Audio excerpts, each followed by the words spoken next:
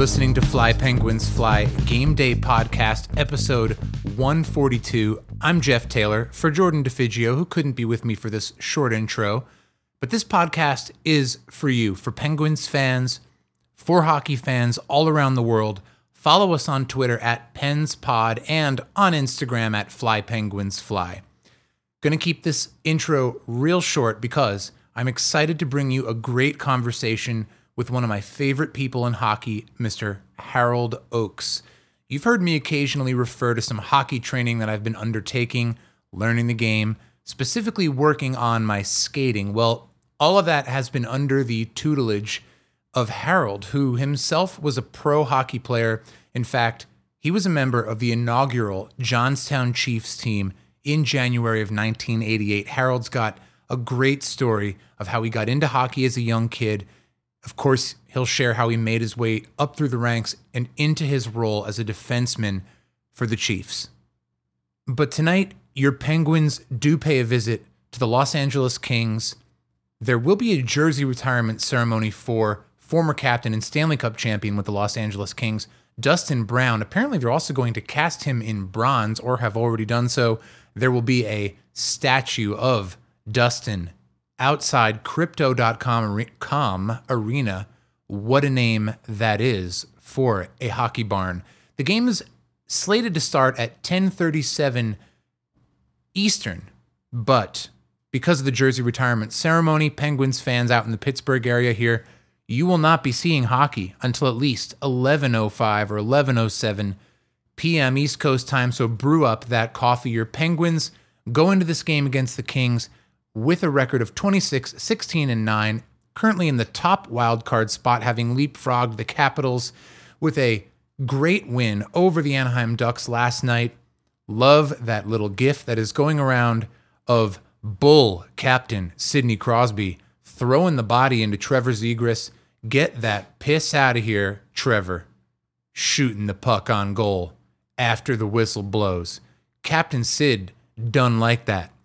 The LA Kings coming into tonight's game also on the bubble in the Western Conference with a record of 28-18-7, likely starting goaltenders tonight. I probably have this wrong, but Phoenix Copley for the LA Kings, and probably going to see Casey DeSmith once again tonight. But I've been editing this conversation. It's possible that Twitter is aglow with information to the contrary on those starting goaltenders. There's no shame in my game, and I'll always stay the same. Styles upon styles is what I have. You want to diss the Pfeiffer, but you still don't know the half. I think I have a few of those Tribe Called Quest lyrics incorrect. But again, we're all just going to head to the internet after this and research all kinds of things that we sort of knew, but didn't totally know. What else happened in that game? Last night, Pierre-Olivier Joseph with 2 goals.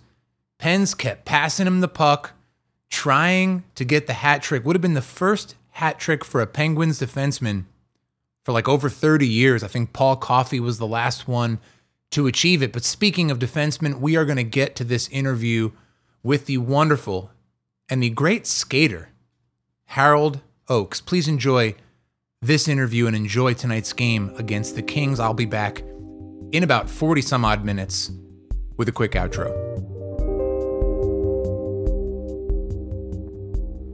I first would like to say congratulations to my son Brian and his wife Rachel on the birth of their beautiful little girl, Claire Camilla. Born just a few days ago, my wife and I are thrilled to finally become grandparents. Listeners, introducing you to a good friend of mine and somebody who's been showing me the ropes on the ice. I've alluded to this on the podcast in the past few months. Harold, why can't I get out on my outside edge on the left side? Why is it so much harder for me? Because you're not bending your knees. You'll develop the confidence the more you do it. But Yeah. You do have a tremendous work ethic. And I believe that, the bottom line is determination. If you have determination, that takes time. It's, you can imagine doing that every day and getting paid for it. Yeah. Wouldn't it be awesome? And you did that. Yes. I'm gonna share the lead, and then I'm gonna bury the lead. But Harold Ochs with me here today was jersey number 2 And 3. And 3? Yeah, I changed the number halfway through the season. On the inaugural Johnstown Chiefs squad, the very first time there was professional hockey under the name Johnstown Chiefs, had formerly been the Johnstown Jets, and that jersey design was made famous, but the name changed to Chiefs in the infamous and beloved film of the end of the previous decade, Slapshot. So that film, for those who don't know, was filmed right there in the War Memorial Rink in Johnstown, PA. If you haven't visited Johnstown, because of both the more ancient historical flooding that happened there and then the more recent one that happened just after that film wrapped up, 1977, that rink had to be completely dug out of the muck, renovated, and just some years later, the inauguration of that Johnstown Chiefs team, of which you were a part, in the All-American Hockey League. I want to get back to that. Right. But just a little bit of Penguins talk. So here we are, Fly Penguins Fly. Thanks for coming on the podcast. This has been a long time coming. Harold, you follow the Penguins a bit. You see what they're going through. And as you know, we're recording this in the All-Star break. What does this team need to do to turn it around down the stretch? I mean, they've been suffering. Well, I believe they have probably the best or one of the best coaches in the NHL. But I also believe they just need to play with a little more desperation, two-way hockey. You know, years ago, whenever some of the best teams would win, they'd win by low-scoring games. They became defensive battles. Yeah. But I also believe that, you know, a team like Pittsburgh, they're an offensive-minded team, but they have to think defense first in order to establish, you know, offensive opportunities. So every time you stop offensive attack, you create an attack, right? So you get your forwards back checking and helping out your defense. Now your defense can actually step up a little more, and also, you know, they're turning the puck over, and now, you know, your team's heading back for an offensive opportunity. But I believe the Pens just have, you know, what it takes. They just need to basically work a little harder in two-way hockey. And they've got the ultimate two-way player with the C on his chest. No doubt about it. Yes. Sid Crosby could not exemplify that more, from the time he steps onto the ice till the time he's the last guy off the ice, and then in the games. I mean, who's working harder behind the net on the forecheck, on the back check? It's 87. Right. You talk about Mike Sullivan. I'd love to hear about more of your thoughts on him. Players have respect for him. And I think that they need to just basically work a little harder, because he definitely has a lot of great insight as a coach. I just believe that the players need to, you know, work a little bit harder. But for commit the most, to that. Commit to what he considers to be system. Penguins hockey. And Jari goes out with the injury. It's a tough spot to be in. You're not the top guy. You're the backup. Now suddenly you have 7 out of 8 starts, and Dustin Tokarski trying to pick up a little bit of the slack as well. You feel like the team some nights comes out. It's hard to watch the game and say, well, they didn't try hard or they didn't play hard. It's like focusing that will and determination in the right places. Mike Sullivan likes to say, if our team plays the right way. So I have to believe he's equipped them with what he expects to see the right way to be. What is that? I hear these terms about getting up in fives. What is it that they're not doing? And they must be so frustrated. That last game ends in a loss, San Jose. That's a rough one for those guys. It was a fire wagon game. Well, I think the bottom line is breaks. You know, sometimes the puck luck, but at the same time, I think you need to play a team like San Jose a little more, you know, of a tight checking game. And when you do that, teams like that tend to get more frustrated. So when they're frustrated, they're going to make costly mistakes. And then Pittsburgh, with their great offense, for the most part, are going to capitalize on those opportunities. Yeah. And it's funny, too, because that puck luck you talk about, I think that was a game where their goaltender made some pretty sensational saves. It was maybe one of the first times in that last handful of games the Penguins played leading up to the break where I actually felt like the goalie was up to the task. Alex Lyon for the Florida Panthers, I believe that's who we faced, a young call-up guy. And it, I think there was a 7-6 victory for the Penguins. We were in the house. Was that the night Letang came back? I might be. Yes. I don't have my proper notes in front of me for this. Scored the winner in overtime. Penguins aside, how did you get into this game, Harold? How do you, as a young boy, how do you end up on the ice? Well, I was, I'd say 5 years old, and my father built an ice rink in my backyard. And my family basically really couldn't skate too well, so my father put a bull rope across the yard. What is a bull rope? Explain what that is to me. It's just a heavy-duty rope. Like the kind you climb up in gym class? Right. Okay. Right. Okay. Wow, that's a big ass rope. Right. So we basically held on to that for, a day. And then after that, we were just skating because we enjoyed, it was just so much fun that we didn't have no fear of falling or whatever. So we really enjoyed having, the rope taken down because we were like, we could do this. So, and at that time in your life, did you have a hockey idol? Like, were there names that you knew in hockey yet, or was this just having fun? It was just having fun getting on the ice. But there was a friend of ours, a neighbor, who actually was affiliated with the Penguins, and his name was Clyde Adams. He was an equipment manager.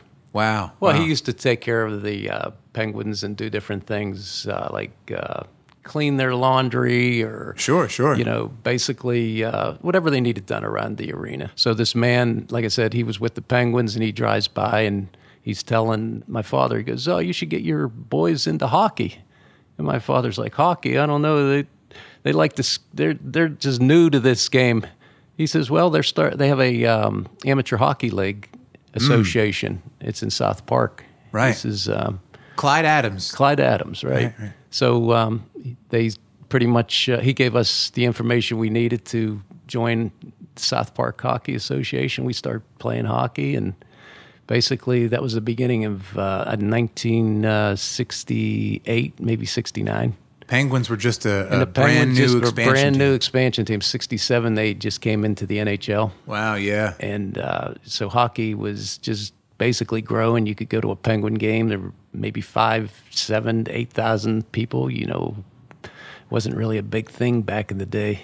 Do you remember, I'm curious, because now you're talking about that chronological territory when Michel Briere died. Do you remember hearing about that, how the young Penguins star had gotten the car accident and didn't make it? Well, I was a little bit too you were a little young guy to remember that. Yeah. I vaguely remember. Those powder blue uniforms. The powder blue uniforms. Those were the colors. Yeah, those were the colors. But he was a sensational player. But being that I was a young player, I really wasn't, following the Penguins that much because hockey was something new to so many people in Pittsburgh back then. What did you follow baseball? Was that a little more on your radar? Oh, yeah. Pirates baseball? The Pirates. And I think the Steelers basically were improving, and the Pirates were probably the big ticket back in the 70s, late 60s, or I'd say early 70s. That was heading into an exciting decade for Pittsburgh sports. Yeah. Oh, my goodness. So many great teams in baseball, football, and then of course the Penguins. Whoever would think the Penguins were going to win 2 Stanley Cups? And it took them nice, but City of Champions year, and then the next year I believe they said, well, maybe we should switch to black and gold, and they made the Bruins pretty mad. Of course, as I just read, when the Bruins attempted to complain to the NHL that decade later, and I'm skipping, I don't mean we're going to come back to this, but the Penguins were able to win the argument based on the precedent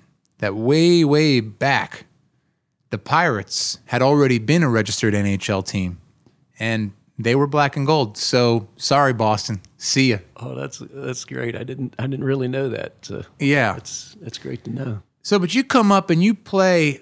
Obviously, you learn the game. Is there anything else you want to share, kind of about that?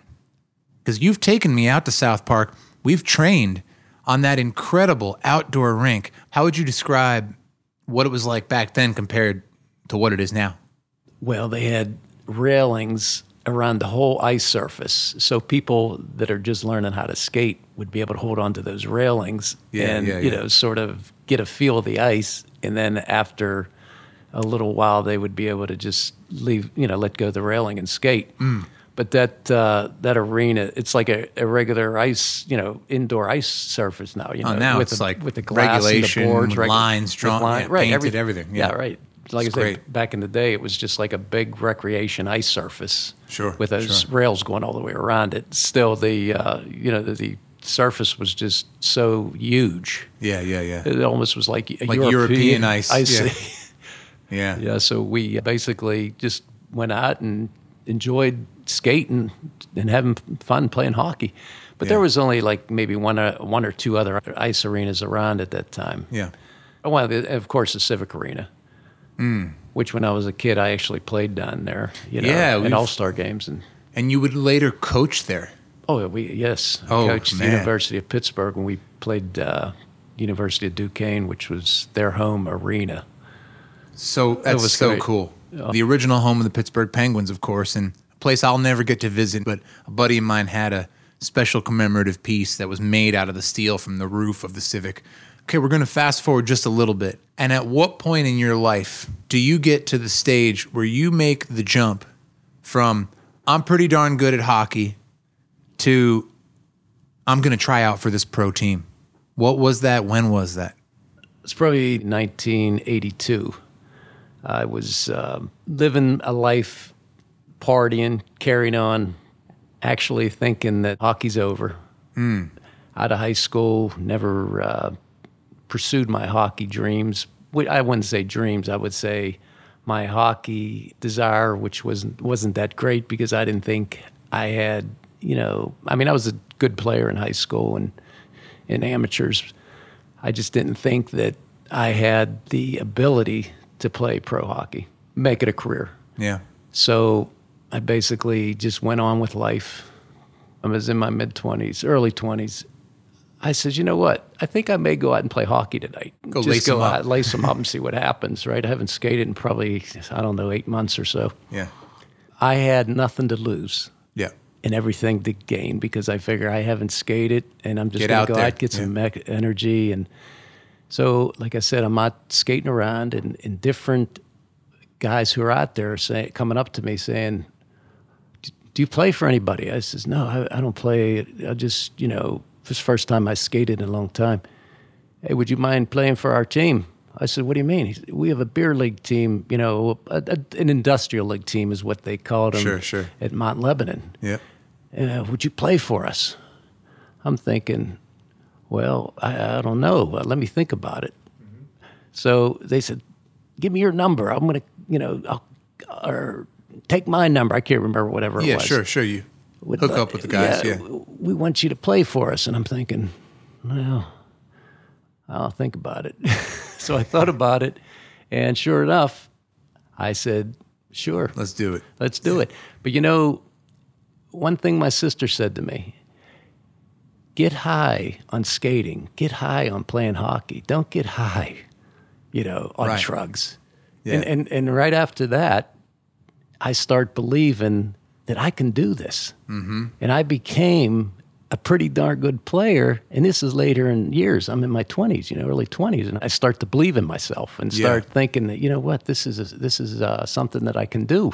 And I seen the importance of, you know, a clear mind. Sure. And like I said, through that experience, I actually developed a relationship with the Lord. You know, it gave me Right. strength and discipline and passion, and he became my coach. Yeah. Well, he directed my path, and he made things, you know, happen in my life that were almost like supernatural. And I just continued to learn Scripture, where things are impossible to man, all things are possible with God, you know. Mm-hmm. So my spiritual side became my strength. And instead of smoking cigarettes, I had a little Bible in my pocket. You reach. And I'd pull instead of reaching for a cigarette, I'd pull out my little Bible and read little a scripture. cigarette pack sized. Yeah, Bible. cigarette, little Gideon, right, Bible. Sure. I'd pull that out. Basically, I'd get a scripture for basic everyday situations that would come up. Right. So through that, spiritual. That was a big part of your compass at that point. That was a big part of my compass where, galvanized that new path of not only what you're out there to achieve, but how you want to be while you're achieving it. Exactly. And who you're going to become along the way.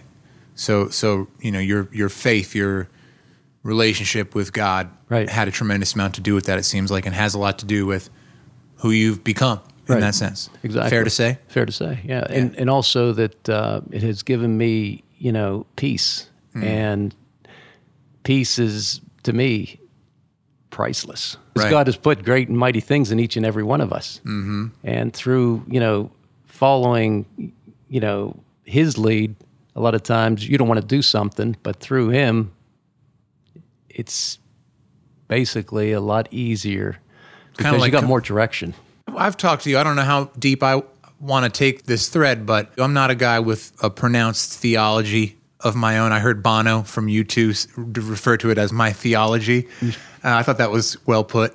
Suffice to say, this was a big factor for you, remains a big factor for you.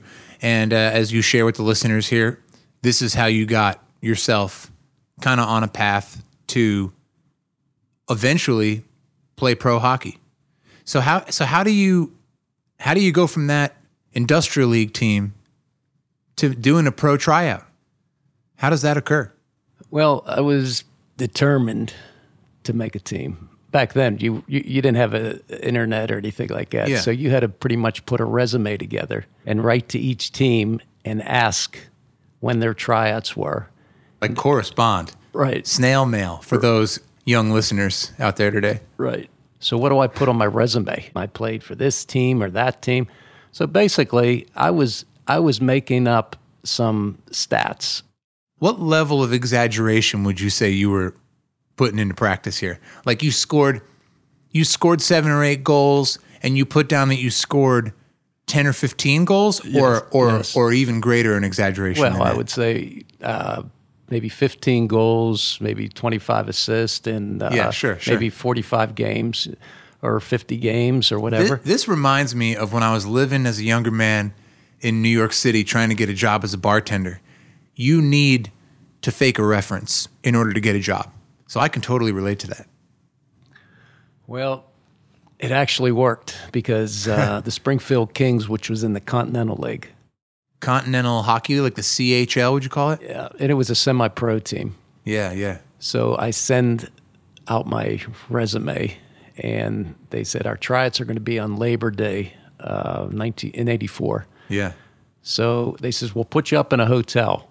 Pretty nice. So I went to Springfield. I drove to Springfield? I drove to Springfield from Pittsburgh. And I loaded up my car as if I was going to make the team. So you were going to move there. It was. You were going for broke. Exactly. So I get there, see, what I'm up against, have a good skate. That day they put us in a hotel. They put 4 guys in a room. Oh boy. There was 2 double beds in the room.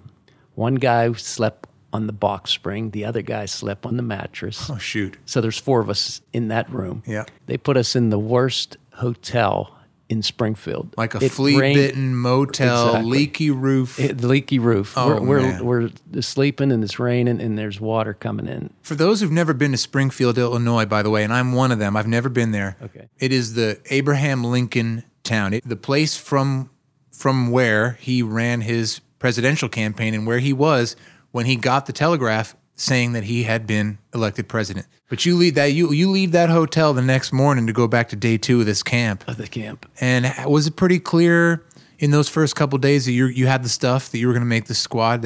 Well, the first day I was there, I felt pretty confident.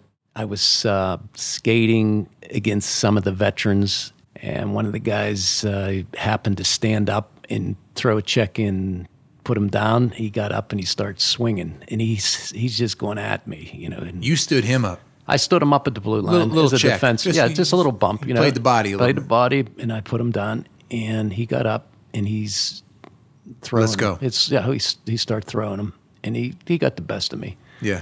And I sort of felt like, well, it's a scrimmage, so they basically treat it as if you're playing in a game. So they put both of us in a box for 5 minutes. Yeah. Well, the penalty's over, and out on the ice, I go. The puck goes in the corner, and he's going in that corner. And I said, you know what? I am not going to back down from this guy. So I just went at him. I hit him, and he looked at me, and he says, you know, I see He gave you that nod. Yeah, that gave respect. me that nod, like respect, right?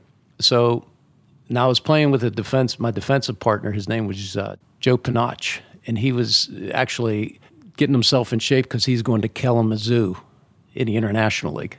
Okay. And he's just skating with Springfield team to get himself prepared for training camp, which was the next week. Right on. So him and I are playing great defenses together, you know, and basically communicating and really having, you know, a great camp together. Helping each other look good at the camp. Right. Yeah. And the first day of camp, you're thinking, oh, you know, we're playing pretty well together. Well, like I said, that happened with Joe Nettie, who was I find out that he's a Golden Glove boxer from New York. The guy you'd had that interaction with guy, and gotten the double fives. Right. Yeah. So now the next day I come to camp, and they decided to split me and Joe Pinach up, the guy that was a Kalamazoo defenseman. And put you instead. Put me against him. Oh, boy. And that's what I said. So he's a Canadian, and he's a pretty, you know, hardcore Canadian guy. It seemed like he's my friend one day, and the next day, here he is. He's coming in. You know, he's a pretty much offensive defenseman. Yeah. So he's carrying the puck, and he dumps the puck in his zone, and here I am. I'm a stand-up type guy, you know, on the blue line. I stand him up. And what do you think he's there? Do you want to go? He asked me if I wanted to drop him. Yep. And so now I'm looking at him like, are you serious? I mean, yesterday we're teammates. Now you want to drop them with me. Man. And that's what I said. I says, oh, this is going to be this is going to be a challenge playing here. Yeah. Yeah. You know, This was some raw hockey going on here. This is raw hockey. This is Springfield Kings. It was like one of the toughest teams in the Continental League. You end up making this squad, and how does the season go? Is it a successful run for the Kings in the Continental League? We're playing on the road, and the team that we're playing is probably like a rivalry type of game. Yeah. So we're playing in their barn, and I actually got a broken cheekbone. Oh, man. From a fight? No, it was a cheap shot. I made a pass, and when I made a pass, I sort of followed my pass, and a guy on the other team came by with his butt end of his stick, and he cracked me right at the bottom of my right eye. Man, like butted you with like a spear almost. Butt like end, in that way. a butt end right under. It could have hit my eye, but it was right below the eye. I have a broken cheekbone, and Oof. basically, you had a real shiner there, like it was all black. Oh my gosh, it was black blue. It was really bad. Yeah. So when that happened, we're basically on the bus coming back from Springfield, and of course they had a case of beer on ice. Throw a cold beer on it. In the cooler. In the the cooler bus. was all ice, you know, on the bus. We're gonna head back to Springfield. But before all that happened, we had our general manager would stay on our bench, and our coach. Yeah. So between the second and third period, they announce over the loudspeaker, "Will the doctor please report to the Springfield locker room?" Well, he was coming to look at my eye. You know? He told me he got a broken cheekbone. But anyway, we're going back to Springfield, and guys are like, yeah, you know, they're all excited. Way to go, you know, whatever. And I'm thinking, stick taps for taking one for the team. One for the team, but I got a broken cheekbone, which is not so glorious. It's not so glorious. It's going to put me out of the lineup. Oh, yeah. But anyway, I did come back to play with a cage. Back then they used cages, so I put a cage on, and we went to play at I think it was Troy, Ohio, and I was like a marked man because they see the cage. They see the cage, and they knew that this guy is only playing. I mean, he's not at 100%. He's not 100. He's probably injured. So what do you think happens? You're a marked man. They're taking the body. They're taking everything. You know, they're basically taking runs at you. But anyway, make a long story short, after that, I was done with that team. I says, you know what? This is not worth it. I was only making $20 a game. But there it is. I had the love for hockey. Yeah, you turned the first page. I turned the first page, and I seen what it was all about. I even had Pete Crawford, who was like a player coach for Springfield, which, his brother Mark was a head coach in the NHL. I learned a lot from Mark. Took me into his home, introduced me to his wife, and basically showed me what, even though it was semi-pro, but he was a pro hockey player, like taught me the ropes and showed me how to be a professional, just right. the way he handled himself. If you're going to do it at this level, then you need to come over here and learn this, and this. Exactly. And so that sounds to me like that Springfield Kings chapter is starting to come to a close. How do you end up getting a shot? When did the call come in to be a part of the inaugural Johnstown Chiefs team? Well, the summer, I guess, of 86, 87, I was up in Johnstown, PA, and I happened to go into the War Memorial. You just walked in? I just walked in to see if they were going to have a hockey team the upcoming season. I went to the ticket office, and they said they weren't going to have a team this year. So I walked around the arena, and I spoke words of, one day I'm going to play in this arena in front of a capacity crowd. Sounds like a Hollywood film. It was so, unbelievable how this all came together. Within the next couple of weeks, maybe month, I went to British Columbia to play for a team that was a league that was supposed to start, which was the Pacific Northwest Hockey League. And this is in the fall or winter of 87. 87. Yeah. So I went to Chilliwack, which is outside of Vancouver. What a name that is, huh? Chilliwack. Chilliwack. I have to say it out loud. So they had an open free agent camp. Mm-hmm. So I went all the way out to British Columbia. There was probably going to be about 4 or 5 teams in British Columbia. So went to the camp for a week, and they decided, I guess they didn't have enough finances, and the league folded. Right. The Pacific Northwest Hockey League, the PNHL. Right. I came back to Pittsburgh, married with a little girl, and my wife was pregnant with my second daughter coming within the next, I don't know, who knows, weeks, months, maybe. I think it was months. She was on the way. She was on the way. Yeah. I was living my life as a 9-to-5er again. I did have peace because I figured I did everything I could do. You put yourself out there. I put myself out there, but at the same time, there was always that feeling like maybe something, if there was a tryout for a team or something would come about, and I would pretty much just jump on it. Yeah. So as I was continuing to basically train and take care of myself, because it was such a... If you don't do that, there's... Or at least I felt if I continued to do that, I would have, a chance. There might be a chance. Yep. But at the same time, I was just moving on with my life. And like I say, I walked around the arena. We're similar that way.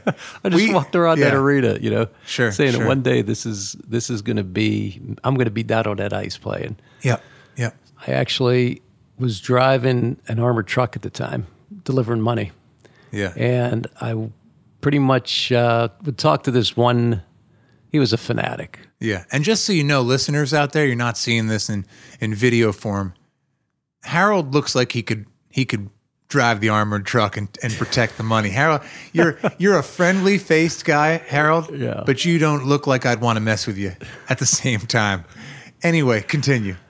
So I drove into a bank that we used to pick up their money, and this security guard came running up to me with his hands up in the air and said, "Hey, Harold, you wouldn't believe it. Johnstown is going to have a hockey team this year." I said, "How do you know that?" He goes, "They just announced it on ESPN." I said, "What?" Hearing about this story on ESPN, that's how you actually get the news locally, is that it had to go to ESPN to reach Pittsburgh from about an hour's drive east exactly. of here. So right. Being that I went all the way to British Columbia, That was nothing. If I never would have took the step of faith Wow. to go out to British Columbia. As far away as you can go in North America. And I can imagine being away from my wife and children. And here is a team that is starting an hour and 20 minutes from Pittsburgh. It's close enough that there's a campus of the University of Pittsburgh there. Exactly. Stone throw away from Pittsburgh. Okay, so believe it or not, I get home, and who do you think called? The Johnstown Chiefs. Unbelievable. They call. You heard about it out in the world. I heard it around town. I heard it out in town in Pittsburgh. Doing your armored truck job. My job. You get home and there's a message waiting for you. Wait, exactly. That's this so cool. number. Call Johnstown Chief General Manager. John. No, it wasn't the general manager. The head coach had called me. Okay. Joe Selinsky. Yeah, Selinsky. Yeah. So, he's putting his team together. Now, how supernatural is a team starting in mid-season? It doesn't happen. It doesn't happen. So let's set this up again. We're talking again, folks, mid-hockey season, getting to be Christmas time about, right? That's after Christmas. It's already after Christmas? Yes. So this is about to go down. Yes. And this is on the cusp of happening. It's almost an impossibility to get a call to play for a professional team that soon before they're about to hit the ice. Right. And for that team to be about to come into existence around the new year. Right. It doesn't happen. It takes all year to plan something like this, what have you. But no, they're gonna ice a team from scratch based get it on started in early January. Yeah, that's wild. It's amazing. That's the AAHL, the All-American Hockey League, soon to become the ECHL, or I should say, the Chiefs would become part of the brand new ECHL. But this is just before that. This is rewind it, folks. Again, this is the dawn of 1988, the year my wife was born. Oh goodness! That's me busting chops a little bit, but seriously, that's pretty wild. I went up to Johnstown, skated with the team. We had like a week of training camp, putting our team together, and it was the second day I was there. Joe Selinsky said, "I want to sign you to a contract to play for the Chiefs." Killer. Now I still had a job. My family, you got a lot to think about career in that moment. At that moment, and I thought about it, and I said, "I'm going to try to get a leave of absence from my job." Well, first I told Coach, I got to call my wife. I got to call my wife and talk about it. Darn right. Talk to my wife about this. And he said, "Oh." Shout out to your better half, by the way. Thank you. But anyway, I talked to my wife, and she says, "You've been wanting to do this your whole life. Mm-hmm. Do whatever you have to do." So I went and I talked to my boss. And wouldn't you believe, he says, "Harold, you're a terrific worker. I want you to be happy. Yep. Take the leave of absence, and you'll have your job, and you won't lose your benefits, and you won't lose any. Nothing is going to change." How full is your heart in a 24-hour period where Joe Selinsky says, "I want you on my team" on the inaugural season? I can almost picture the box of the clean white jerseys that are now so iconic, the Chiefs jersey. Right. You got Coach, you got the love of your life basically saying, "Go for it. I believe in this. Take this chance." And then your boss, to boot, gives you that green flag. I mean, you must have been flying. My world was just completely changed. I felt like God said to me, "Well done, good and faithful servant." I basically didn't give up, and I kept. And this is for anybody who's listening. Yeah, yeah. Whenever things don't look that great, don't give up. Have me trying to get out on my left edge. Exactly. It really almost feels impossible. I want to smash my stick, but I know I got to keep going. Well, the bottom line was, you press in whenever you just keep believing until something happens. So he wants to sign me to a contract. I come back, talk to my boss. He gives me the leave of absence. He must have thought it was pretty cool. Of course, we had a game, I think it was that weekend in Carolina. Mm-hmm, mm-hmm. And I think we lost 6-5, but we came back to Johnstown, and our opening night was a Wednesday night in Johnstown. At the War Memorial. At the War Memorial. The place was completely sold out, standing room only. You must have had the chills going up your spine. Can you give us a little bit of bring us back late winter of 1988, so we're talking in the January month, home opener, War Memorial, packed, standing room only. What's it like in there? Every seat in the War Memorial is a perfect seat because it's a smaller arena, 4,500. Yeah. And then there's standing room. People are just so excited. The fans their excitement was just rubbing off on the players. Now, This is the first home game of the Chiefs. Inaugural. This isn't coming back from last season. This is presenting you folks with your new hockey team. Right. Here are your Chiefs.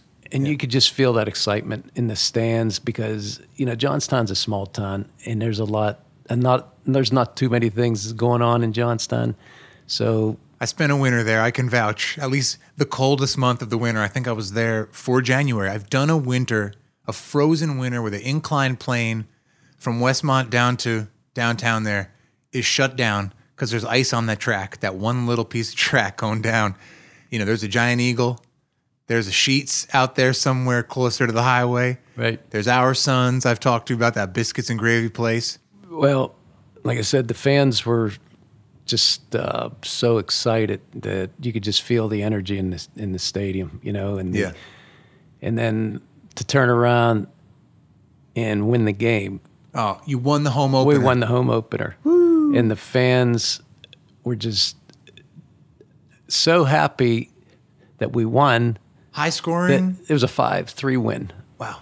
And everybody just greeted us like we were NHL players. Coming out of the locker room, giving autographs and just the fans were just looking at us with, just so much happiness because it seemed like they just came out of their woodwork. They were stuck in their homes for all these probably months, and now that here's the Chiefs gives us a reason to go back or get out of the house and do some fun things, and the Chiefs provided that excitement for that ton. I am going to just go ahead and drop that you're in double digits on hockeydb.com. You're in double digits for goals and assists on the season. I'll let people do the research to see your numbers. Okay. I want you to go out there, folks, and you can search the 87-88. It must have just felt electric to win that game. This is real life. This is big hitting, hard fought hockey too. Oh, yeah, it was. But at the same time, they make a picture of it being, so like in Slapshot. Sure. They said it was just all this fighting, but it was good hockey. There was fighting. Yeah. But at the same time, they basically made that movie a little more far-fetched than it really was. Even Marcus Pettersson will drop the gloves sometimes. I got to say, he's stepped up to a couple of bad boys this year, and he has been lucky to come away with his gourd. Right. Because I'll tell you, he's got a long arm, and it's just strong enough to keep some of these guys from landing more than one or two. It's not going to take too much with a lanky guy like that. We skated pretty hard today, and I think, Harold, it was an ambitious scheduling idea on our part to play a full hour plus going the whole time. By the way, you got a few moons on me. You've lived a few more months and years than I have. Right. I'm 63. You never take a break when we're out there. You just glide. You got that ghostly glide, smooth. That's what you're trying to impart to me. I'm over there heaving and wheezing on the bench, gulping water like I've never seen it before. This isn't the last time you're coming on, right? Right. We're going to get you back in here, and I think we're both falling asleep at the mic. Well, to me, it's such a, great feeling to, even though I didn't make it in the NHL, but something even better came out is peace that I received through having this whole experience happen. There's so many more, great stories and things that I accomplished with coaching and private lessons and different things also. But, a friend of mine who helped me a lot is Bob Gergerich, International Hockey College, and maybe one day you can have him on here. Yeah, he had a lot to do with me becoming a defenseman because I started out as a forward, and he told me every team looks for defense, and I wanted the glory of scoring goals. And that's what he said. Everybody wants the glory of scoring goals, but you're a big guy, you're a good skater, and I'm sure a lot of teams would be interested in, big, tall defenseman. I hate how easy you make it look. You call them the Canadian turns or the tight turns. I want to keep working at it because I'm going to let you, it's 3 words that you use over and over and over again. Practice, skills, perfect. Exactly. Harold, thanks for coming on today. We're going to do this again. It's nice being on. Yeah. Thank you. All right. What a privilege to sit down with my good friend and my mentor in all things on ice, Harold Ochs. Harold, thanks again for coming on the show, sending a lot of love out to you and your family as you've welcomed in your new grandchild. I love that middle name, Camilla, that you said. So lots of love out there to the Ochs clan. That is going to wrap things up for me here on today's episode of Fly Penguins Fly Game Day Podcast. Follow us on Twitter @PensPod, on Instagram @FlyPenguinsFly, and please do subscribe to the Fly Penguins Fly YouTube channel. The link to that is in today's episode notes. Remember, if you've got a friend who needs to know about this podcast, go ahead and tell them about it. The more black and gold, the more Penguins fans in the house, the better. Okay, Pens fans, you can watch tonight's road game, tonight's super duper late road game versus the Los Angeles Kings live from Crypto.com Arena in Los Angeles County on AT&TSN in the Pittsburgh area and on ESPN Plus everywhere else except the LA area. As longtime listeners well know, one of my favorite ways to tune in, and I will be using this method tonight because I need to shut my darned eyes, is via terrestrial radio or on the web at 105.9 The X FM, where I will be enjoying Josh Gets Off and Phil Bork, the old 2-9er, with The Call. Brian Metzer and Paul Staggerwald always have the great pre- and post-game shows. Welcome to the Night Owl session, as Brian Metzer likes to say. Enjoy tonight's Penguins road game versus the Kings. And, of course, let's go Pens!